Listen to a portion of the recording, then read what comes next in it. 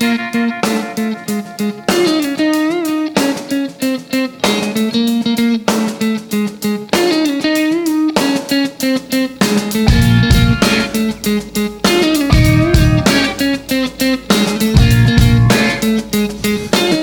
was a commercial. I really did. Really? Yep. It didn't record, so why don't you do it again? Do you have bad credit? Are you getting sick and tired of being turned down for auto loans? CarCredit.com can get you approved now. Simply log on. All right. Does it still exist, CarCredit.com?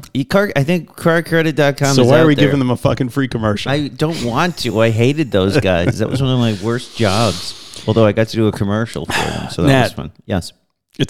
There's like 5 inches of snow on the ground. Ugh. Our world is a slushy mess. The kids are reluctantly in school, Screaming, crying, begging, pissing pleading. the whole way. Fuckers. Yeah. You know what? My older son was very upset because he really thought he was going to get a day off, and they didn't get delays; they got nothing. And they have 4 snow days, and we haven't used a single one. So what the fuck? Not only that, my wife, who is also teaches in the public schools here, a different one in our district, she was also, hoping and praying for a day off. And, I don't know why they insist on, teaching children things on snow days. They should just give up. The kids are going to be distracted. Half the teachers aren't going to make it in anyway because nobody has a work ethic Right. anymore. They get the blue flu. Is that a thing? Or It is is that a just thing. for strikes? In fact, my wife called out today. But she had... Are you going to out her she had right now? She had a migraine. Air quotes. But no, I mean, she did have a headache. She was up half the night. My older son's got some... He had to do some project on Top Gun, the movie. Really? Like, I don't know what kind of college this is he's going to, but he had to write a paper on Top Gun, and Erin was helping him out with that. So she was up half the night. So I can understand, why she didn't want to go in today, right? But I get it. a delay would have been nice. Just a little delay. But the delays, it's funny because, early in the morning, I don't know if you get this too, you go out and it's, all your neighbors who have kids are outside, out front with the shovels, kvetching and complaining and trying to make funny comments or completely avoid one another. Right. That's what I do. Yeah. So here we are, but we did put together a show of some kind. It is funny, though. Yeah. Just one last comment on the weather. I'm sure people tune into this podcast to listen to me bitch about the weather. They do? What was I going to say about the weather? Fuck. You hate it. It's funny that to watch kids and teachers get all excited when it snows, and people like you and me, the only thing running through our head is, Jesus fucking Christ, what a pain in the ass this is going to be. I got to shovel the snow. I got to get everybody out, So it's, they're all like, but whatever. That's life, I guess. That's life, and this is Walgreens. More free advertising. Yeah. Anybody else you want to plug this morning? Listen, I have a real problem because when I was a kid, my dad used to call me the walking commercial. I couldn't stop myself. I would memorize every commercial jingle, and I would just march around the house reciting advertising. And so that's a bit has stayed with me. So are we ready to begin the show portion of the show? And we're back. Welcome to Recovery in the Middle Ages, the podcast about 2 middle-aged suburban dads and their pursuit of life, love, and recovery. I'm Nat X. And I'm Mike R. And boy, do we have a show for you. Today on RMA, we discuss the mysterious disappearance of Bo Mann, founder of Sober Grid. And we kvetch, complain, and congratulate each other for getting together on a snow day here on Long Island. Welcome. All this and more on a very special edition of RMA. You're listening to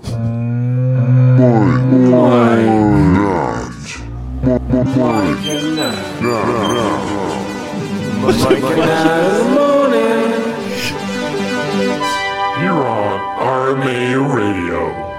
What the You like fuck it? was that? That was Kyle. Oh my God.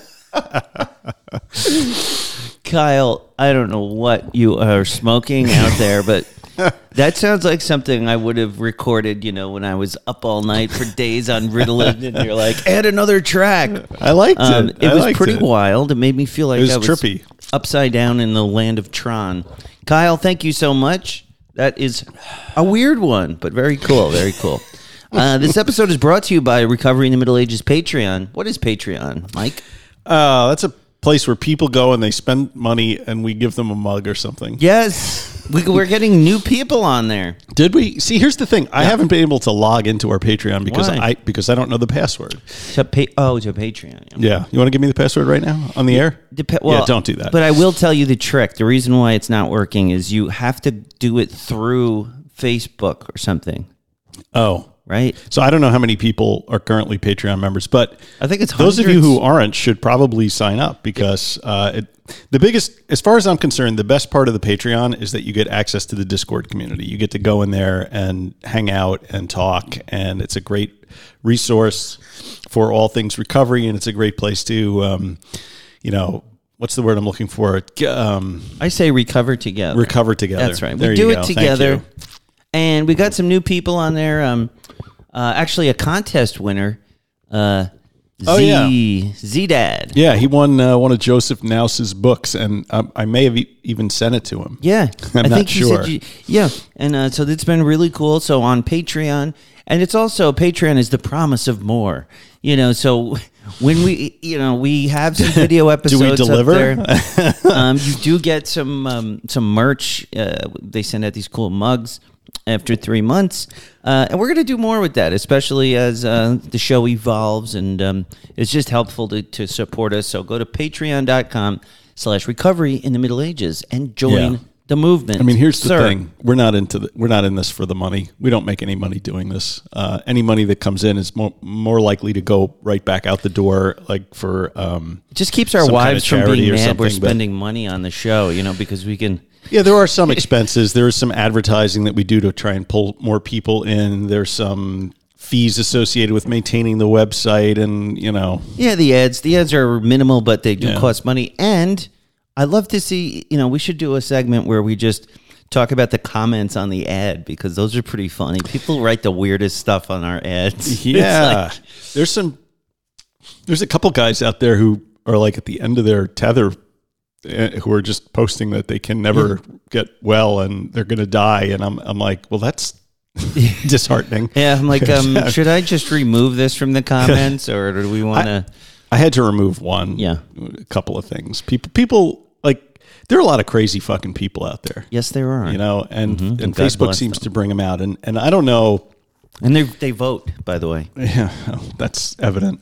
One thing that is really interesting to me is like you can't really target these Facebook ads like with laser-like precision. No. I mean, I've looked at the keywords and all this kind of, and I don't really know what I'm doing. This is really your area, barely but know, I have boosted a couple of posts Yeah. to try and just get our program out there, Get it out. and so.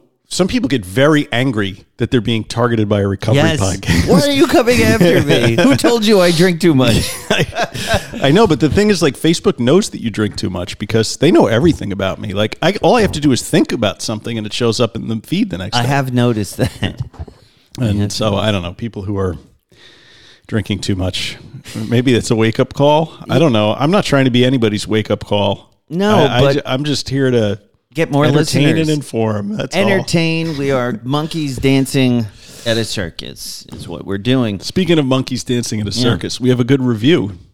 Yes, Did you happen to pull that up of course. ahead of the show? We got a very nice review. Listen to me as I vamp while I get it up. Ha, ha, ha. Everybody chuckle. Don't you always do that? Everybody chuckle. I set myself up for that one.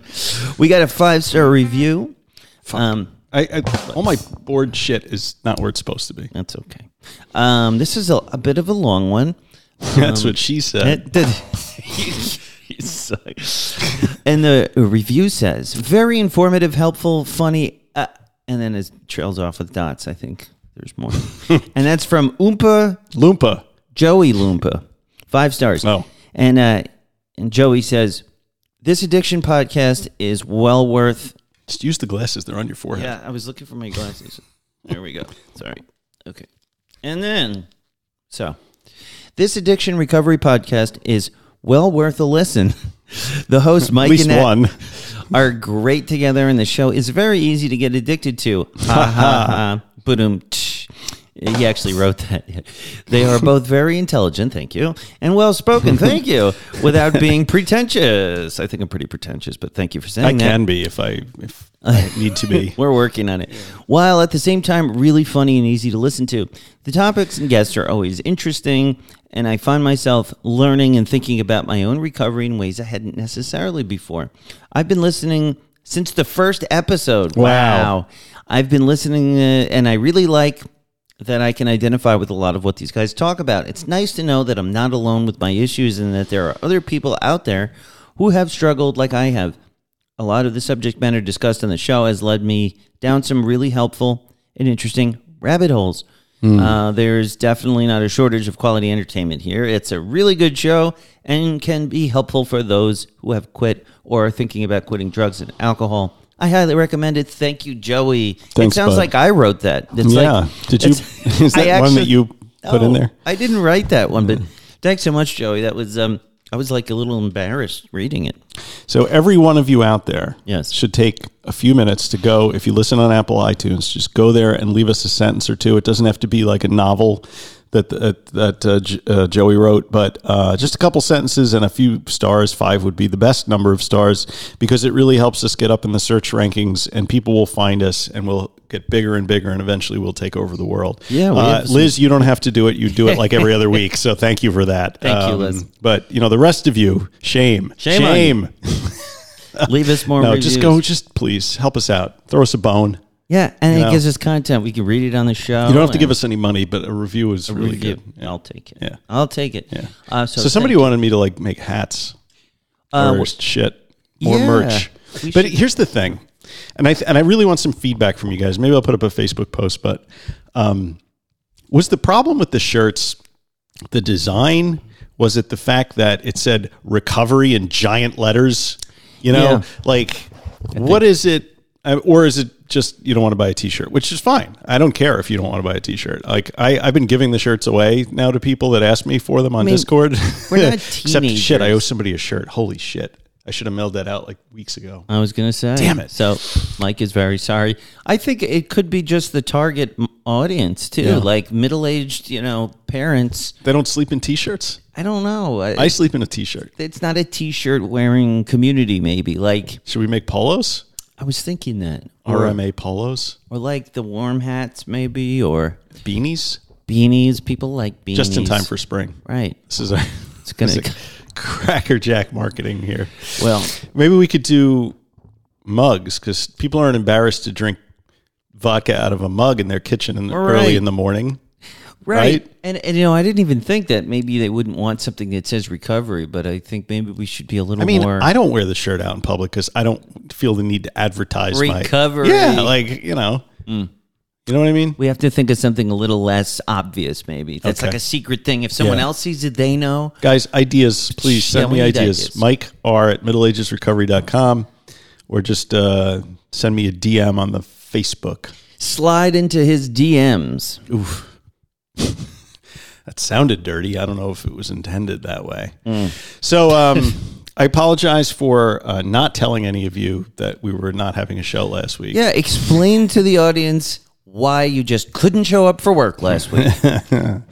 Last week, I took the family to California, to sunny Southern California. Although, while we were there, San Diego issued its first blizzard warning ever. So it was not very sunny.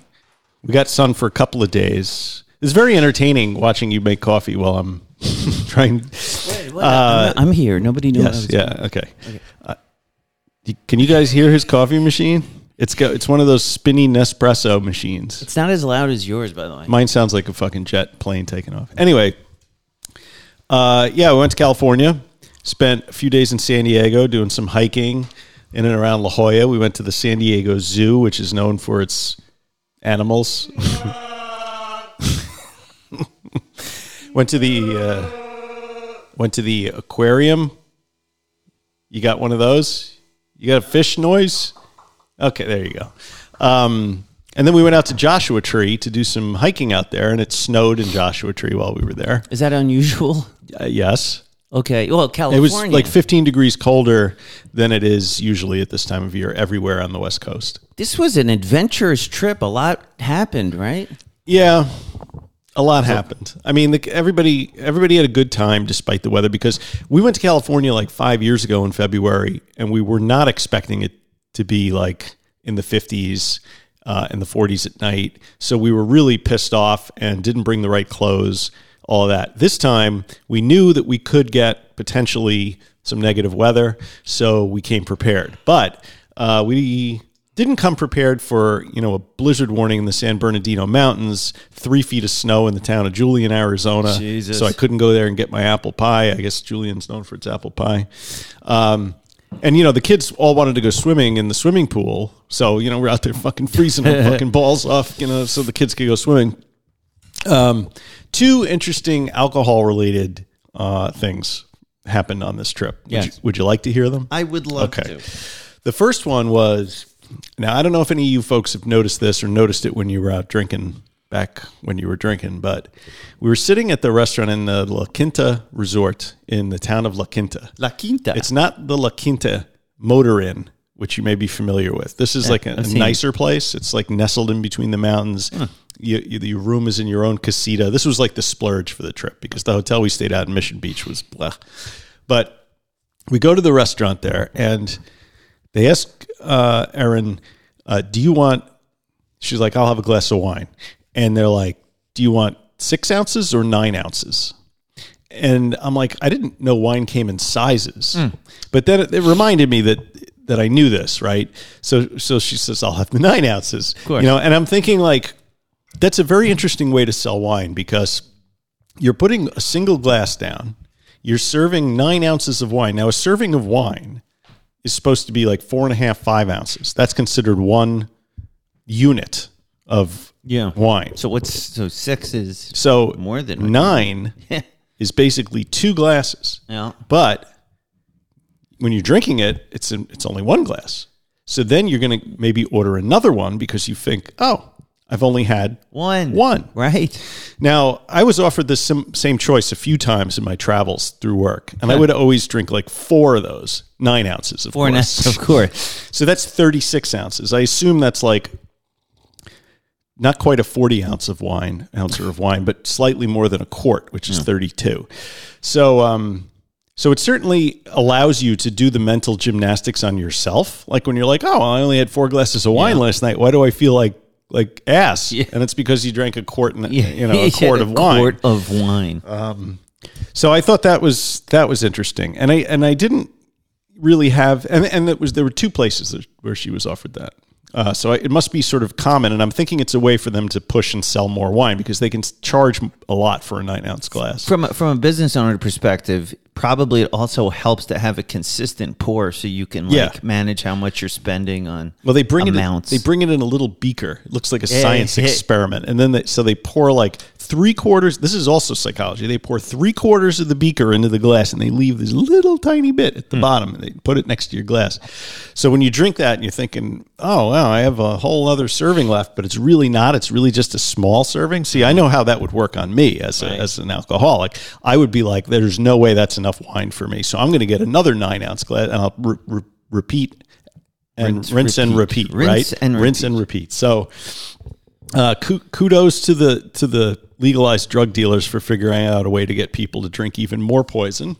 Good for them. I've never seen that before, and I drank a long time. Maybe it's a California thing. Maybe. Yeah, because Did you drink a lot of wine? Were you a wine drinker? I mean, I liked wine. I mean, before it was vodka in the closet, was it wine? Was it wine at dinner? Yeah, I liked wine. I was a wino of a type, Yeah. I would like a Cabernet with the right kind of meal type of thing. I was always pretending to know how to pair things. Yeah. I was like, oh, white wine. Oh, that's fish and chicken. But yeah, I was like, I just never saw a 9. Usually we'd get a bottle. Maybe that's why. Right. We didn't typically get it by the glass because Christine and I would get a bottle and I would drink most of it. Well, I would always think that getting a bottle would mean that I would have to finish the bottle, and I never thought that I wanted to finish the bottle, but then I would end up buying 4 glasses, and Erin would end up getting 4 glasses, and we could have gotten 2 bottles, and that would have been fine. But we did the math. We're like, just get a bottle. And that's going to drink the whole thing anyway. Yeah. I don't know. It's funny wine. But the other thing that kind of hit me, like I was fine the whole vacation. Like I was not. I mean, we travel with the kids. We go to bed early. We're not sitting in bars for the most part, you know. Right. So there's no temptation to do anything. I like getting up super early in California because I'm on a 3-hour time change. I'm going to get up early anyway.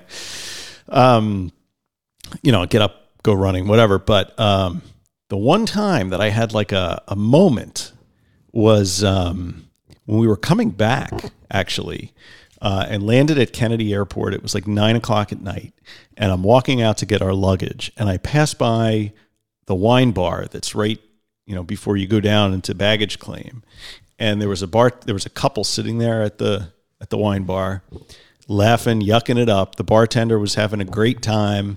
They had these nice glasses they were drinking out of. The wine looked really good, and I just immediately had like a super craving. And I don't know if it was.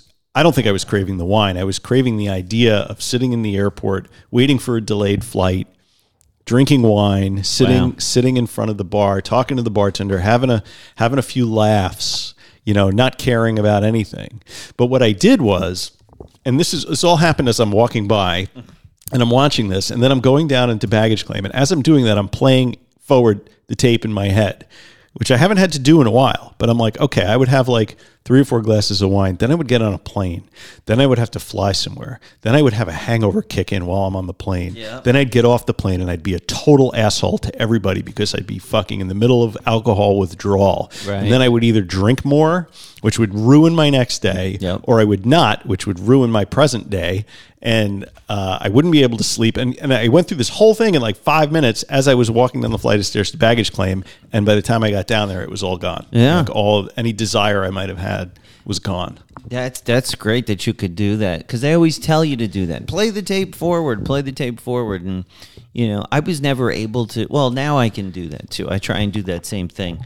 When you see those romanticizable situations, you know, the people just kind of coming together, relaxing. I like how you said, you know, with not a care in the world. Yeah. I don't remember the last time I felt that way, you know, just, who cares? Right.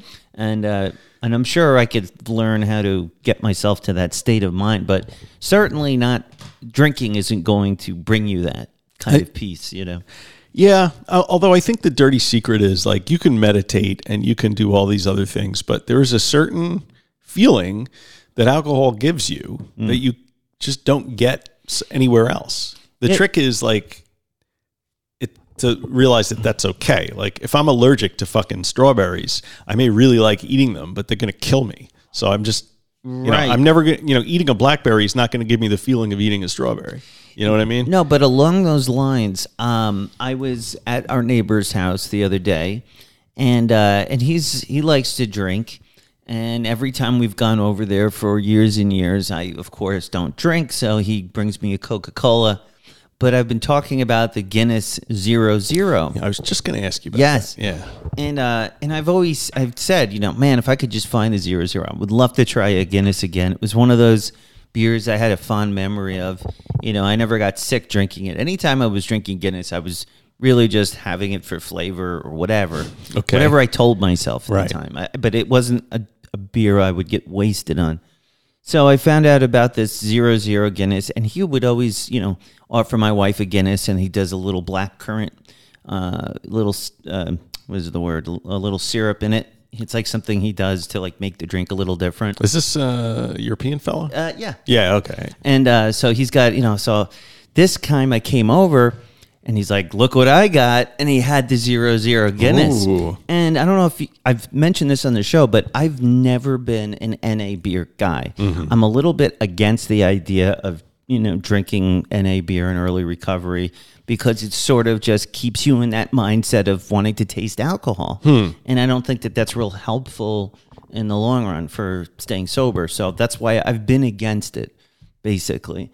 But this time I said, man, I would love to just, you know, sometimes I crave the flavor of Guinness, and I'm like, this could be a little to satisfy that, and it did. And I tasted Guinness again, and it was, you know, a little more bitter than I remembered, but there you go, 0.0 Guinness. So I saw that you posted that you did that, and I immediately reached out because I was like, because I know your hesitation and your trepidation about approaching these NA beers and whether or not it's going to be a trigger or whatever. Mm-hmm. And you said, it's fine, everything's fine. But before you grabbed that Guinness from the guy, was there a thought process that went on? Were you like, maybe I shouldn't do this, or were you just like, bring it on, bitch, or somewhere in between? I was like, bring it on, bitch, only because I had been playing this through my head since I heard about this beer. Yeah. So this is something We've been going over in my head, and I've thought it through a lot,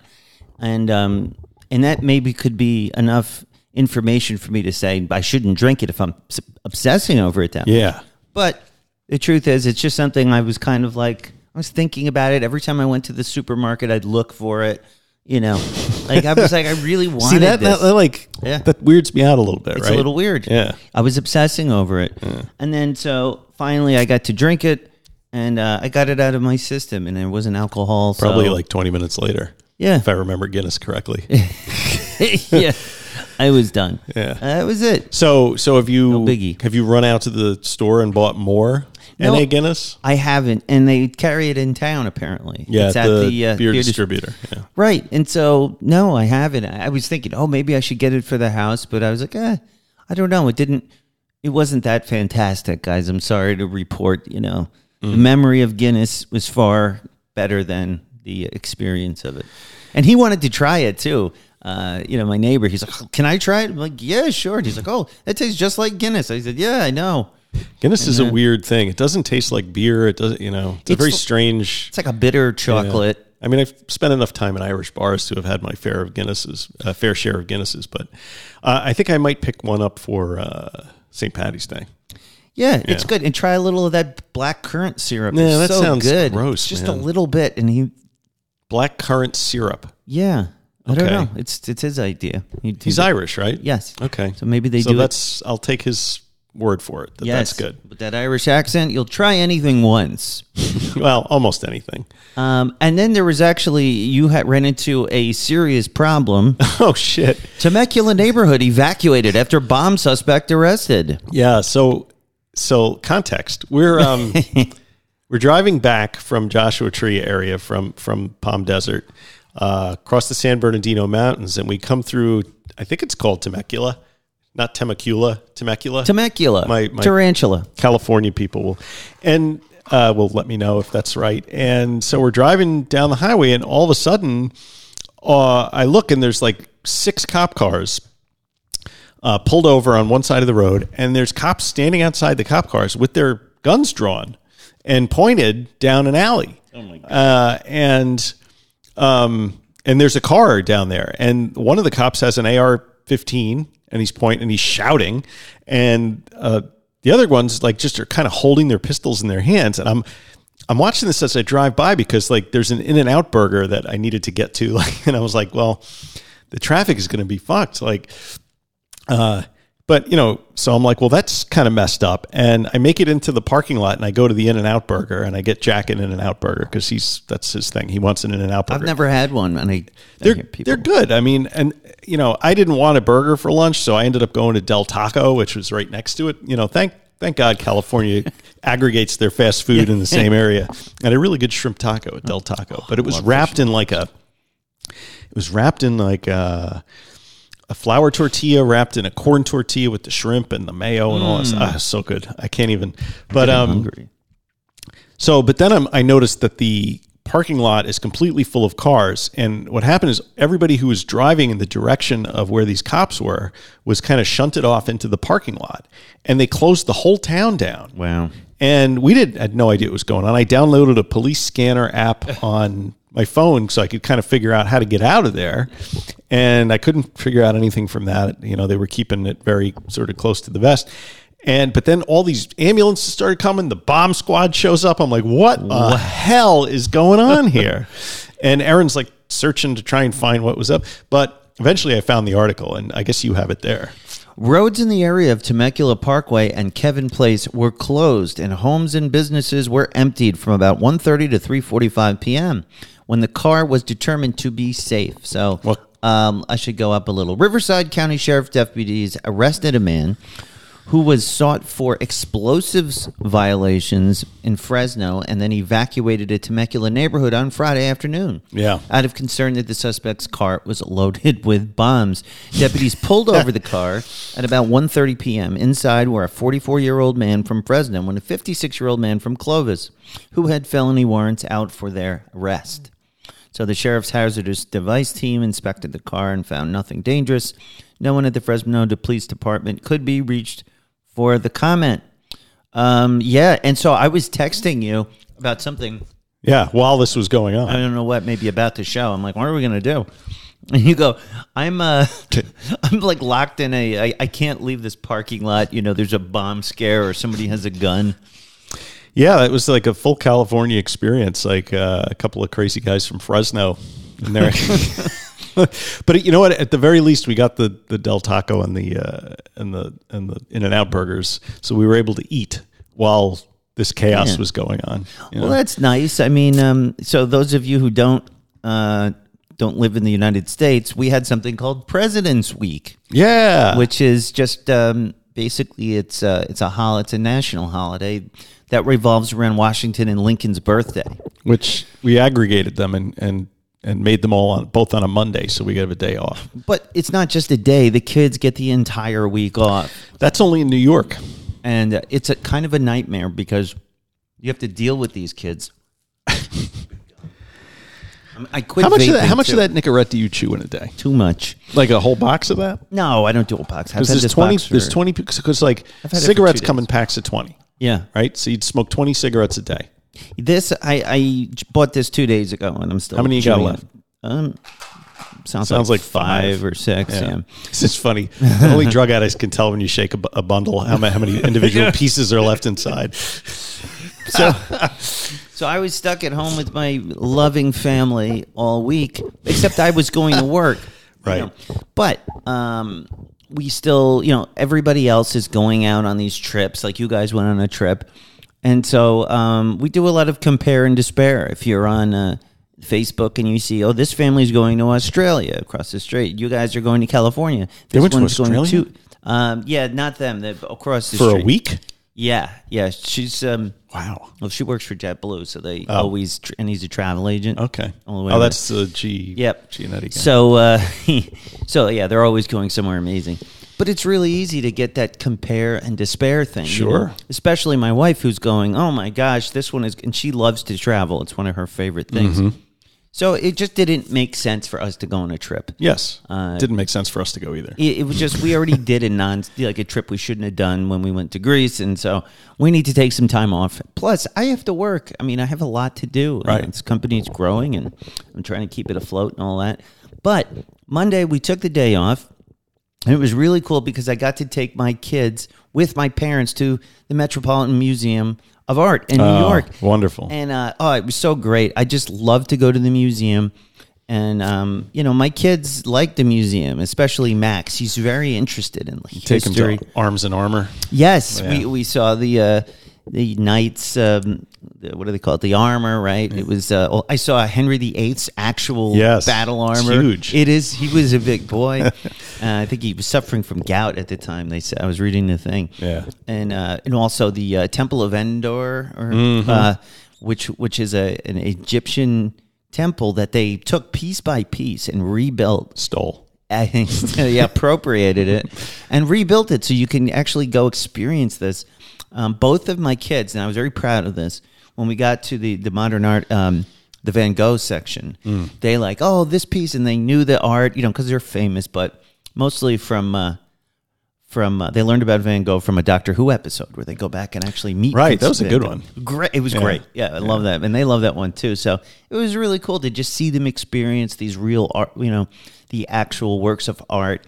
And to really get them to understand, no, this is it. The artist actually was in front of this canvas, painting it, and that's the result. This isn't a picture of it. It's not a fake. That's the thing. You know? And it was really cool for them to see that.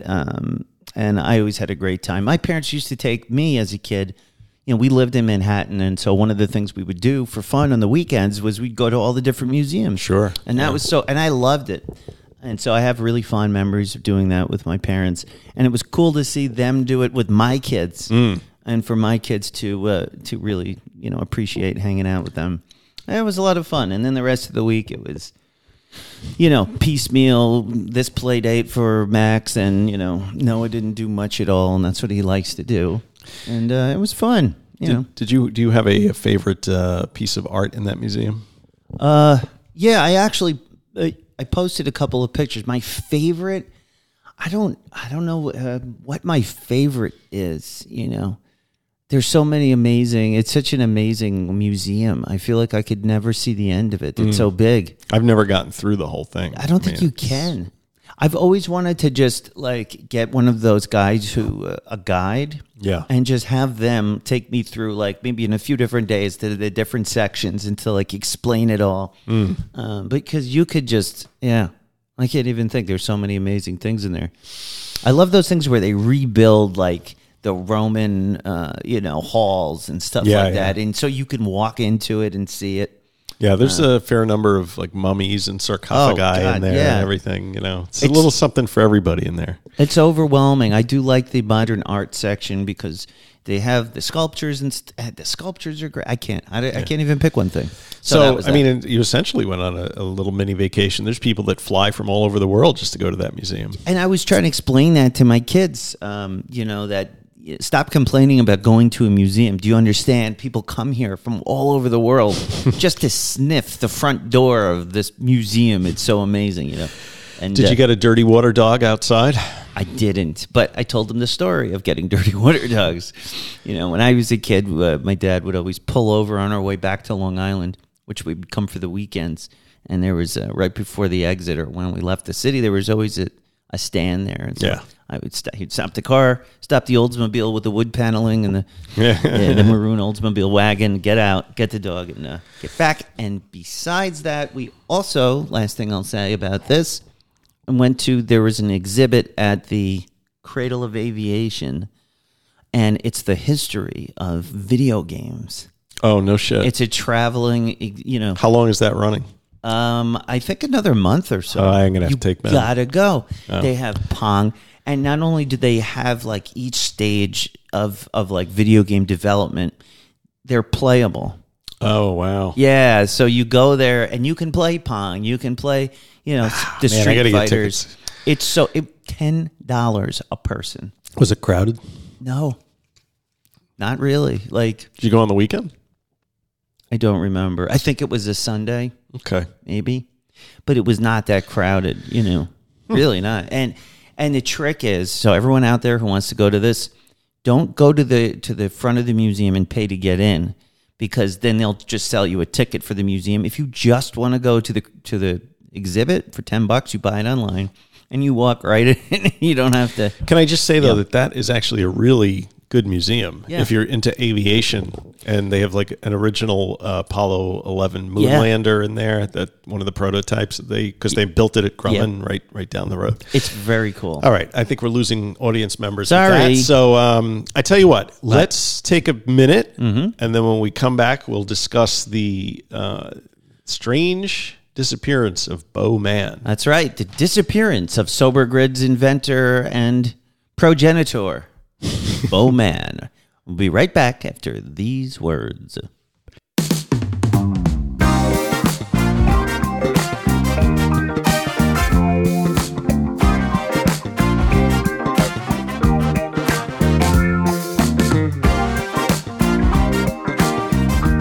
And we're back. This is part 2 of the show. Part 2. Strap in. Strap on. We're good to go. Buckle up, Buttercup. Call me Peg. Recovery all right. in the Middle Ages. Okay, so I'm out in California, and I'm sitting there, and I'm trying to figure out what to do for the show, and I got all these strange things like irons in the fire right now. I got a Hare Krishna who might come on and talk about Bhakti recovery and something else, but then but nothing really came to fruition. And you were like, well, why don't we? I just listened to this podcast. Why don't we do this thing? Yes. And this thing is this fellow named Bo Man, who was the founder of a company called, What are they called? Sober Grid. Sober Grid. And Bo Mann left his house on November 30th, 2021, never to be seen again. Yeah, and this is one of those things. I've been talking to you guys about how much I like true crime podcasts lately, and True Crime Garage is one that I love to listen to. And last week, imagine my amazement when the worlds collided, and my true crime podcast was all about the Sober Grid guy just going missing. And it's this crazy story. It hasn't been solved. Right. And so Bo Mann, well, all we know, what do we know about the day? Well, it's a very mysterious day. First of all, let's talk about True Crime Garage, because I'd never listened to them before. You hated it, huh? I didn't like those guys, and it's nothing personal. I'm sure they're very good at what they do, but their whole thing is like, fill the fridge up with beer. It's a lot of beer. So it's like it's like a couple of guys having a sausage party in their garage, talking about drinking. Right. They have a beer fund, and it's kind of a funny podcast for me to really like, because it's all about beer, and they, rate beers and stuff. But once you get past all the alcoholism and bro culture of Ohio, garage drinking, they're very good broadcasters. I mean, I guess we're ones to talk, right? Right. Talk about, it's just two guys, two knuckleheads, like barfing into a microphone every week, right? But, what's interesting is, okay, so I'll circle back to that. So Bo Mann is an entrepreneur. He's a young guy. He was like 39 years old. Yeah. And he created this app/company called Sober Grid when he was attending the Sundance Film Festival a few years ago. And, he saw that there was all these like dating apps and WhatsApp and every way for people to connect, but there was no real way for people who were sober to connect virtually. So he starts this thing called Sober Grid, and eventually it morphs into, he buys another company in 2018 called Ascent, which is described as an evidence-based peer recovery coaching service in Ohio.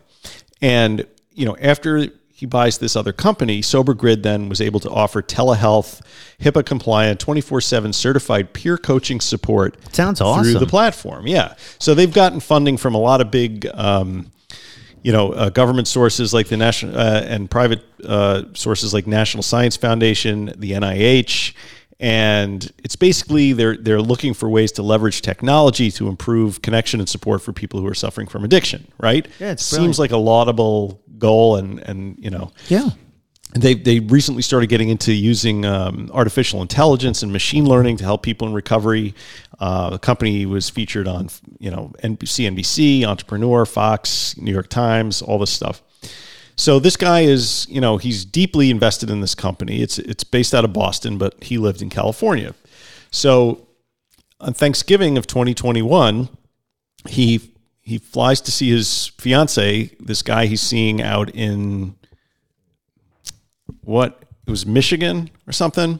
Anyway, then he, says goodbye to him. He flies to see his family in Texas, right? And he spent Thanksgiving in Texas with his siblings, who were both from Massachusetts. And then he left Texas and he flew to LA. He arrived on November 29th. On November 30th, he went out in the morning. His car wasn't working, so he went out to a 7-Eleven. Right. He went out to a coffee shop with a couple of laptops in his backpack. Which was strange. Well, see, I didn't get the... at first, I was like, why is this guy just going on a 7-Eleven run with 2 laptops and a bunch of phones and all this? But apparently he went to a coffee shop first and spent time in the coffee shop working. Right. Then he goes to a 7-Eleven. He takes an Uber to a 7-Eleven. For a bag of ice. He buys a bag of ice, some snacks, whatever. And there's actually videotape of this, like stuff falling out of his backpack. He's stuffing it all back in. He takes the bag of ice. He gets into another Uber. And instead of going back to his apartment, he has the Uber take him to an address in Santa Monica. Sometime while he's riding in this Uber, he sends a 911 message to 911 through the Uber app. And 911 tries to call him back. They can't reach him. And that's the last anybody ever heard of him. The driver says he dropped him off at this address in Santa Monica, and he just basically disappeared. Yeah, let me just read the one part of the article that sort of lays this timeline out, because it's so, there are some strange parts to this that really stuck out to me. At about 2 p.m. on, I think, in the day that he disappeared, the 7-Eleven camera captured him as he hefted a large backpack off, and the contents, including laptop computers, spilled out. He then repacked the bag and left the store at 2:06 p.m. with a large, icy fountain drink in one hand and a bulky plastic store bag in the other, and a bandana covering the lower part of his face as a mask. Remember, this is during COVID, so he wasn't like robbing the place. It is believed that he climbed into either an Uber or a Lyft because less than 10 minutes later, a text came from his cell phone and went to 911, which I kind of don't understand that. Maybe you can explain that. I think you can summon, if you're having an issue with your Uber driver, like he's trying to kidnap you or something, you can send. So it's a 911 to Uber, not to a dispatcher. I think it goes through Uber to 911. Interesting. Like, why would you? That doesn't make a lot of sense. I would just call 911. Right. I think, right. The message indicated that he was in an Uber, but gave no more information about why he might need help. Police reached out to him twice and got no response. When family members hadn't heard from him and work colleagues didn't know where he was or where he might be, a missing person report was filed. So it's strange. So they reported him they reported him to the police on December 4th as missing, right? Which is a few days afterwards, because they figured maybe he just disappeared for a couple of days. The police, yeah, sure. People do that all the time. Well, I mean, and the police were very sort of offhandedly said, maybe he walked away by choice, or he's enjoying a digital detox for a period. I mean, a digital detox. Do cops say that kind of thing? A guy who's very essence of his existence is to run a digital company is taking a digital detox. Yeah. So there's never been any sightings of him since. His phone has not been used. So, his fiance thinks that he and the rest of his family think that he met up with some kind of foul play, and they're not really sure what kind, but so the police have talked to the Uber driver, who said that he dropped him off and never had any interaction with him after that. But the Uber driver's name, whose name is Kyle, I think it was, he was interviewed twice, and then the neighbors mentioned something like they may have seen him like aggressively cleaning his car for 6 hours one day. Yeah. But the police said they don't suspect foul play. And there's some weird stuff going on, because the place that he was dropped off at, the address he was dropped off at, was the house of a woman named Jonna Jo Good. That's where his Uber driver dropped him off. Now, Jo Good claimed that she didn't know Bo, right? Okay. But her number was in Bo's phone. And she was a crack addict and a meth addict. She was 50 years old at the time, and 51, and she has since died. Okay, probably of an overdose, because for her funeral, her friends and family suggested that in lieu of flowers, they make donations to Shatterproof, which is where our friend Grant currently works. Yes. Interesting. But she lied to the police and to some investigators a couple of times. So there's some fishy stuff going on in that. Wait, a meth addict lied to the police? Very strange. Yeah. So she was caught lying several times while speaking to the investigators in the LAPD.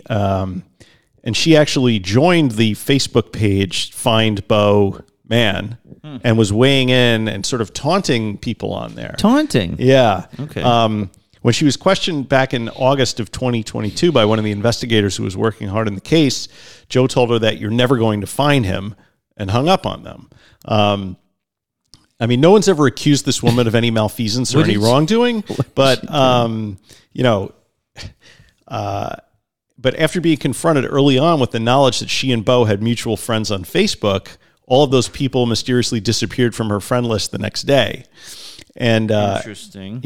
After investigators came across her criminal record, within a couple of months, like, she did a scrub online and all of, they couldn't find her address. They couldn't find her previous address and everything. And her entire criminal history had disappeared from public background sites. So, if she didn't know him, why did she have all these numbers for her? Why did he have all the numbers for her stored in his phone? And why did he change his drop off to her specific address? So, do you think this is a relapse? I mean, don't you think people would have said something about him starting to fall off the wagon or something? Usually people notice when a person is beginning to slip, Yeah. I mean, I hate to speculate on that, but I mean, you kind of have to. Because we don't know. How did he know this woman? What was their relationship? But even if he was buying crack from her or doing drugs with her, which we have no information that anything like that was happening. But with just pure speculation, I mean, what would that have to do with a total disappearance? I mean, people don't just disappear like this, guys. I mean, even if he was doing something that went against his principles or the principles of his company, he vanished. That is hard to do. Well, I mean, okay, so as long as we're engaging in idle speculation. Yes, that's what here's we're my here idle for. speculation. Maybe he was having some issues. He knew this woman from some interaction he had with her through his company. He goes to her house because he was very specific about the address that he gave the Uber driver. He was going there for a reason. Right. It wasn't an accident. And maybe he goes there, maybe he picks up, maybe he ODs, and maybe... But she makes him disappear. She freaks out and calls her meth dealer friends, and then they take the body, and who knows, right?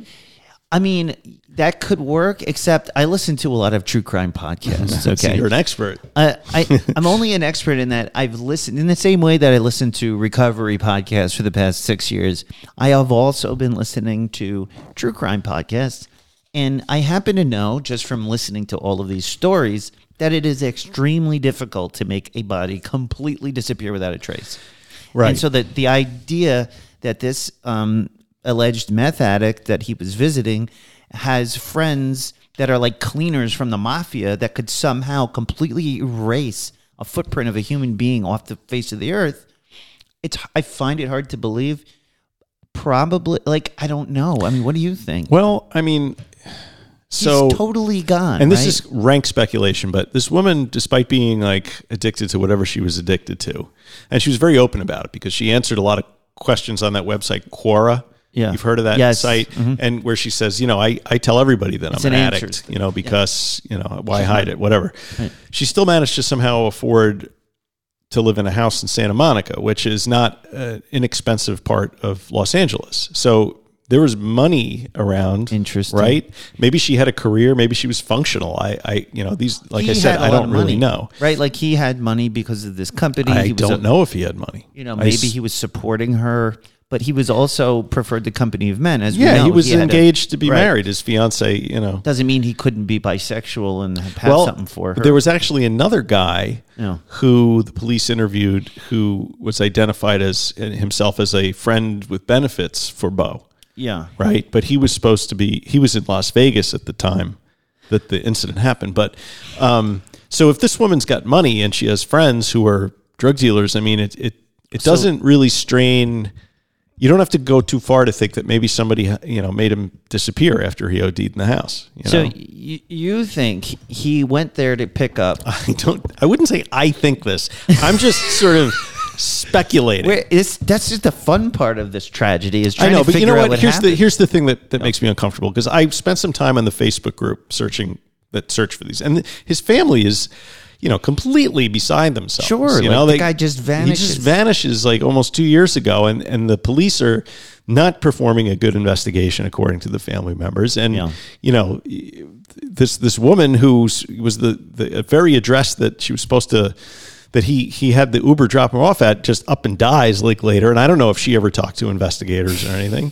And so for me to sit here and say, this guy, he fell off the wagon. He got himself, a snoot full of drugs and OD'd. And, I have to be sensitive to the effect that's having on the family who probably is searching news sites every time mention of this guy comes up. And in fact, I saw it. And the reason I'm a little leery about even talking about this is because, they advertised on the Facebook page, the family did, when the True Crime Garage episode came out, and they agreed that they did a nice job. But his fiance also said that there have been a lot of other podcasts who have been out there who have been capitalizing on the story and using it to try and boost their listenership because it's like is it a sexy story? Yeah. So, I don't want to feel like we're falling into that category, right? No, I just think because it's interesting. The last thing I want to do is increase our listeners. No. We're looking for less listeners. Nobody listens to this podcast anyway, but So would it be completely out of the realm of possibility that the way that I think this went down, it went down that way? No, but there's also other stuff. Like I saw something else in that Facebook group where they followed his cell phone, and it made this weird sort of loop around LA and in the Uber, and it went through a lot of areas where that were kind of out of the way in the hills and stuff, and but I mean, they probably would have, if his body was there, they probably would have found it by now. Right. So, and why did nobody see this guy get out of the Uber, or nobody saw him in Santa Monica? Something is not, here's the other speculation side of this. So I'm putting on my speculation hat, probably irresponsible speculation. Okay. So if this bothers you, please stop listening. If not, here's what I think maybe could have happened. Right? Okay. He's like the CEO and founder of this company that is growing fast. They're acquiring other companies. There's a lot at stake for his partners, his investors, the employees, the brand, the whole schmear, right? So this guy starts to fall off the wagon, let's say, and they start to notice that he's missing appointments, or maybe they realize this is beginning to happen.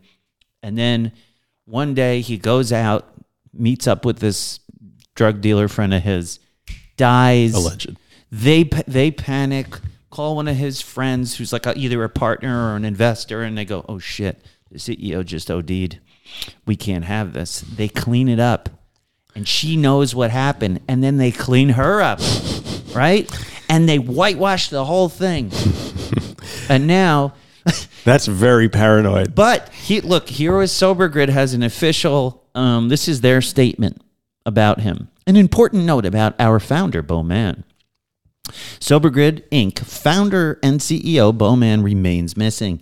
Last seen in Los Angeles early afternoon, November 30th, 2021. An active police investigation continues at this time. Our Sober Grid family mourns this loss and are all praying for his return. Bo built an amazing company and led a phenomenal team of talented individuals who may be covering up his death. The Sober Grid team continues to work diligently to protect the legacy and continue his mission. And then anyone who has information, which we'll, of course, read at the end of the show. What do you think? Corporate conspiracies abound. They covered it up. How else does a human being go missing? Here's the other possibility in my brain. The guy was sick of it. He didn't want to deal with this anymore. He didn't like his fiance.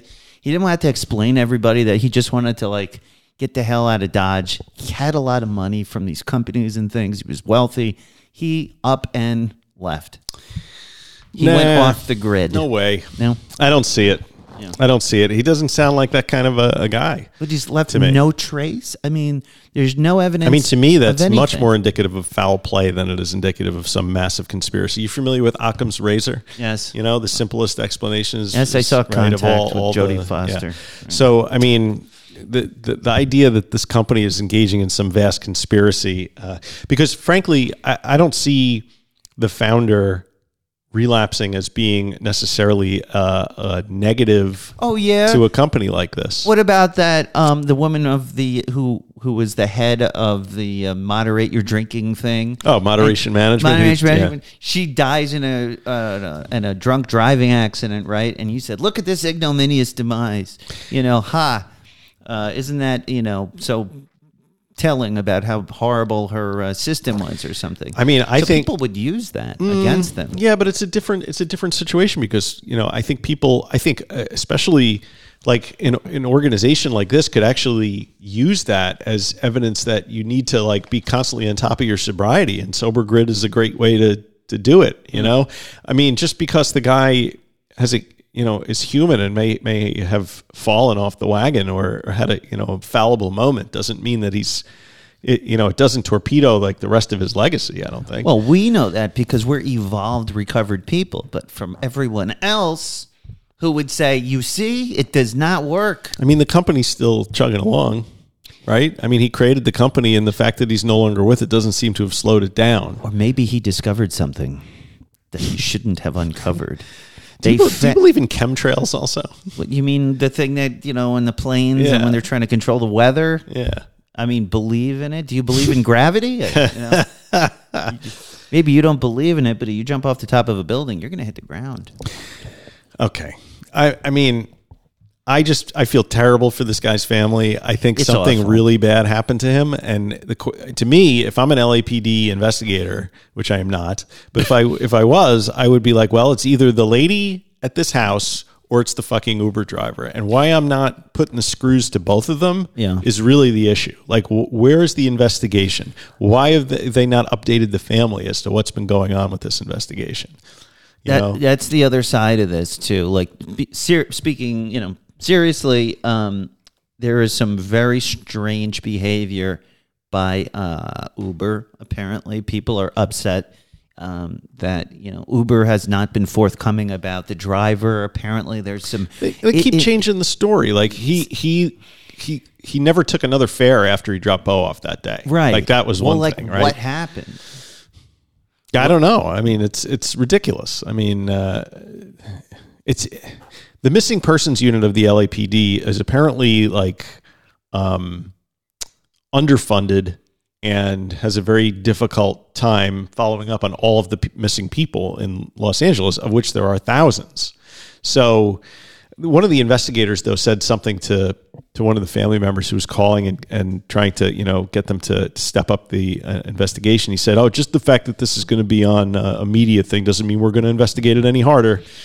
Right. So this is a story, too. This could just be a story about, LAPD just kind of shitting the bed again and not doing what they're supposed to, being, and all of that. So this could just be a story about really bad police work.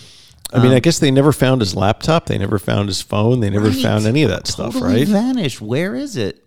I mean, LA is a big city, right? I mean, you can. Those things leave fingerprints, electronic fingerprints. Well, see, that's the thing. Like literal fingerprints. Anything like an Apple device, if it's turned on, you should be able to trace it. Right. So whoever cleaned the scene was able to. So you're assuming this guy is dead. Yeah. You don't think that he just had a mental break and kind of wandered off and left all his stuff somewhere? And here's the only reason why I don't. It's because where would he have gone? And wherever that was, where could you go that there would be no like trace, like travel, videos of you crossing a border or anything like that? You get on a plane, isn't that all documented? Well, and that's the other thing, because the LAPD could have gone to the spot where he was dropped off in Santa Monica, because everyone's got a Ring doorbell or all this stuff, but they didn't do it. They didn't collect any video evidence from that area, and now it's all gone. It's too late. Those things record over themselves. Yeah. But I'm wondering, like, the one thing that never comes up in any of this stuff, like in the Facebook group or anything, is like, and maybe I just missed it, but like, has his credit card been used? Is there any money missing? Like, is there anything that would indicate that he decided to pull the plug? But I mean, people don't just vanish like they do in Japan. I don't know if you are you familiar with this? Like in Japan, it's like a big thing. Like people who their lives get overwhelming, and there are actually companies that will help you move in the middle of the night and build you new identities and disappear from your entire life. I love that idea. There's a whole podcast on it. It's really interesting. Do they work in our town? Is there one around here? I've been having escape fantasies lately. I mean, I don't know if such a thing exists in the United States. Brilliant. But, in Japan, it's considered part of the culture to some degree that this happens. People will go to escape their bills, whatever, and eventually they may contact their family a few years down the road. Eventually. Or sometimes they don't, right? They just want to start a new life. And maybe that's just sort of the way that culture and society is wired. But we don't have that here, right? It's hard to disappear here. There is no magical I've tried. company that's going to, it's not like Breaking Bad where you go see the vacuum cleaner guy and he builds you a new identity and gets you to the border. Right. But along that logic, along those lines, what is it that we do to disappear and hide from our lives? We do drugs, or I do drugs Oh, to bringing avoid it full circle. All right, man. so I'll speak for myself. When I was feeling that way, what I did was I called my guy, quote unquote. I went out, I drank. So maybe that's exactly how he was feeling, and maybe, he met foul play by his own hand. And maybe. Well, I just find maybe it's a combination of the two. Right. Maybe he got into something that it's equally likely that he was going there to help this woman. Like, sure, maybe he was going there to on some sober grid work. That's a great point. It could have been a quote unquote 12-step call. Except she consistently denied knowing this guy or ever seeing him or ever meeting him, despite the fact that her number was in his phone and they had mutual friends on Facebook. I keep coming back to that. Yeah. This woman knew something, and now she's not around anymore. Who killed her? And I don't know if the LAPD ever interviewed her with respect to this or not. They probably just don't care. They're just like, whatever. And now they're covering up their look, I think they probably care. I just think it's like the culture is like, cop culture, right? I mean, you do... Blame the culture. Do as little as possible and get your pension. I don't know. If you know anything, if you've seen or have any information regarding the whereabouts of Bo Man, you should contact the LAPD Missing Persons Unit at 213-996-1800. During non-business hours or on weekends, calls should be directed to 1-877-LAPD-24-7.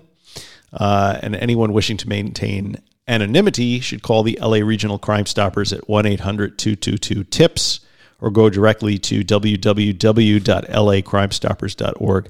I would love for this to have a happy ending and for him to have just wandered away and needed some time apart, but it's been a couple of years and he's very close with his family and he hasn't reached out to anybody in his family. So I'm thinking this probably is not going to end the way that people want it to end. But so, yeah, very sad story. I hope everything comes at least to light so the family can get some closure. And if nothing else, it looks like he's left a very important legacy at the Sober Grid, which really sounds like a great service. I've never used it. I've heard of it. So have you heard of it? I'd never heard of it. Yeah, I'm still not even sure what it does. I think it sounds like just a comprehensive online tool set for people trying to recover. Like it gives you access to online therapy. It has online groups to meet. A whole suite of tools, if you will. It sounds really cool, actually. Yeah. I kind of wish I had thought of it. In any case, so that's the mysterious disappearance of Bo Man, founder of Sober Grid. So thank you. And if you've got ideas or about this, email us, Mike R. Yes, please send me all of your conspiracy theories. We the best ones will be read on the air. The best ones will be read on the air. And I think we can move on now to recovery in the news. Yeah, all right. Recovery in the news. Recovery in the news. Recovery. Yeah. Recovery in the news. Motherfucker. Yeah.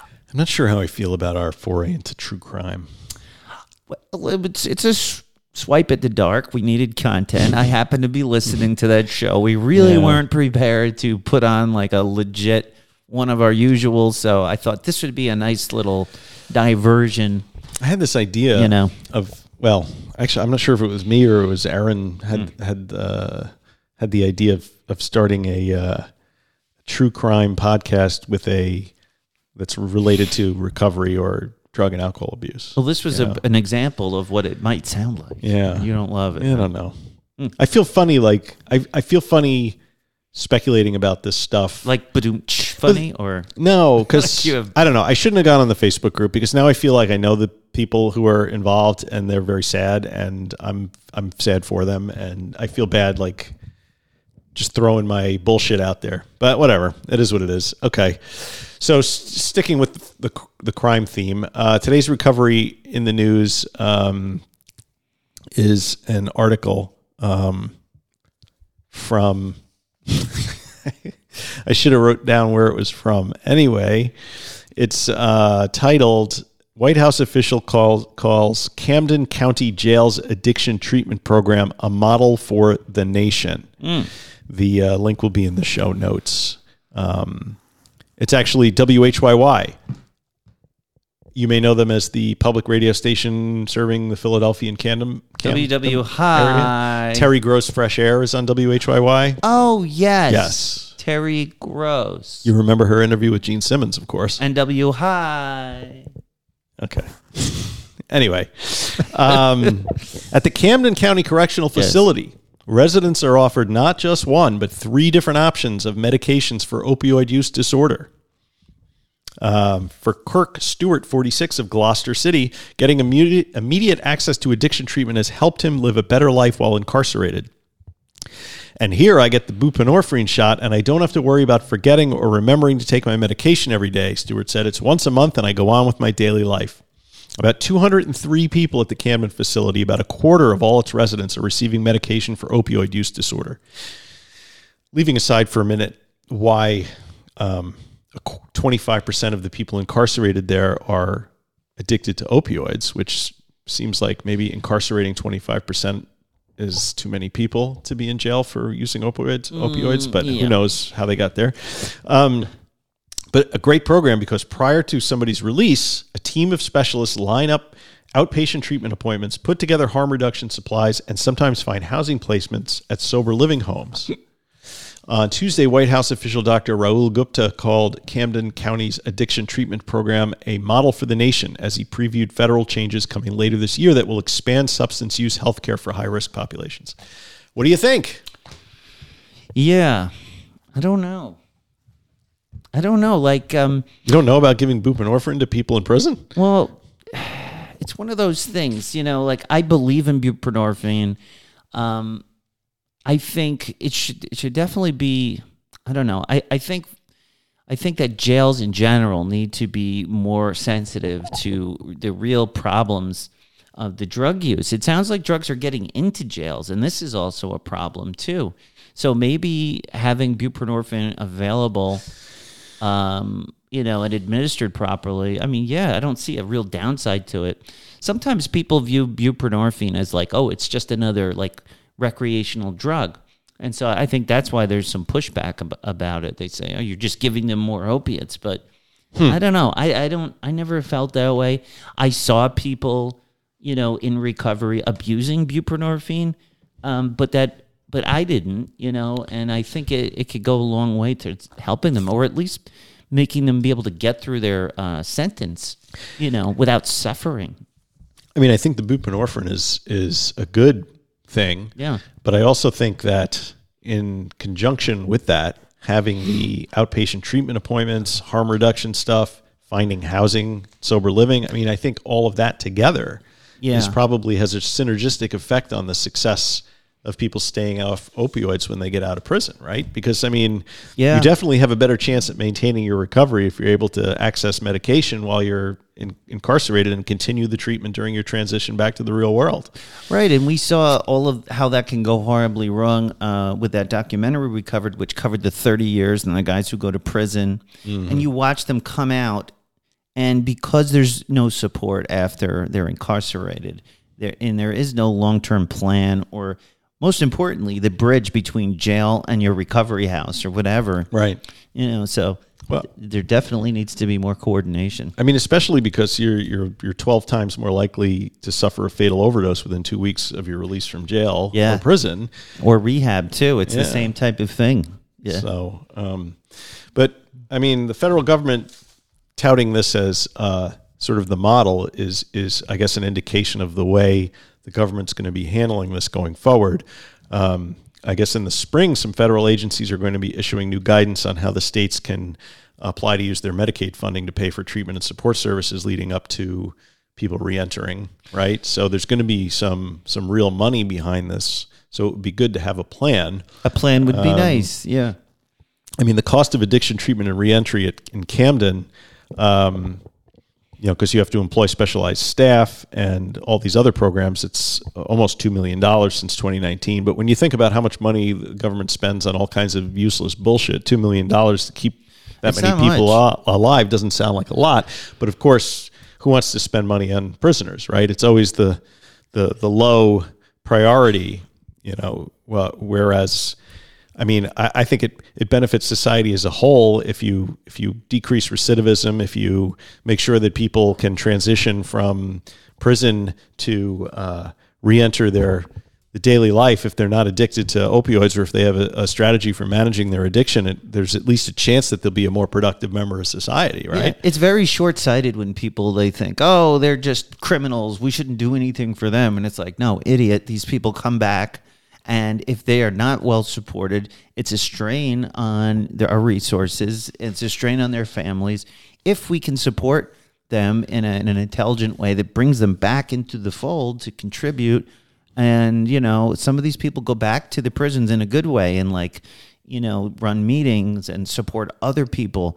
So I don't see a downside to spending money on supporting people's transition from being addicted and in incarceration or recovering into coming back to society, join the rest of us, I mean, work for a living. A separate question is whether or not half of those people should be in jail in the first place, right? And most if you're caught with drugs in your pocket, whatever, and you're going to prison, because it's been 10 times because you've been an addict for 10 years, does that person belong in prison? I mean, no, probably not. I mean, the warden of the Camden Correctional Facility has it dead to right, I think, because she says medication alone is not the answer.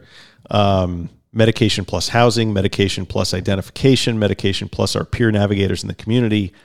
That's how you become successful. And I think that's right. You have to take a multidisciplinary approach, because just putting a Band-Aid on the bullet wound, so to speak, is not going to do it. You can give somebody medication and then say, you're on your own. They're gonna fail, right? Yep. Agreed. And that was Recovery in the News.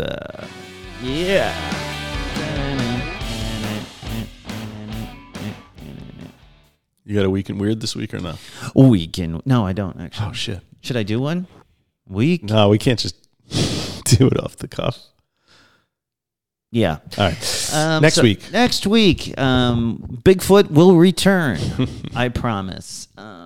And that about does it for today, folks. I know I had a good time. Did you? Yeah, it was interesting. Yeah, I'm surprised we were able to pull it off. Did we pull it off? It's maybe. The numbers will tell. Visit us at middleagedrecovery.com, Podbean, Apple Podcasts, Facebook, Instagram, Spotify, YouTube, and Twitter. So tweet us at twat, you twit. Support your favorite show. Guys, give us a 5-star review. Write something pithy. We love to hear from you guys. Write to us at Mike R. at middleagedrecovery.com. Join us on Patreon. Join the Inner Sanctum. We're recovering together. We're setting out cool mugs. The Monksters are meeting up. We are recovering together. It's patreon.com/recovery in the Middle Ages. And finally, the best way to help the show is, how do you help the show? Every day. Share it with a friend. So right. Pass to your right. I thought it was to smoke weed every day. Pass the Dutchie on the left-hand side. Okay. Share it with a friend and help grow the RMA movement. And as we say, non proficiat perfectum. That's progress, not perfection. See you next time. Stay fresh, cheese bags, and be good.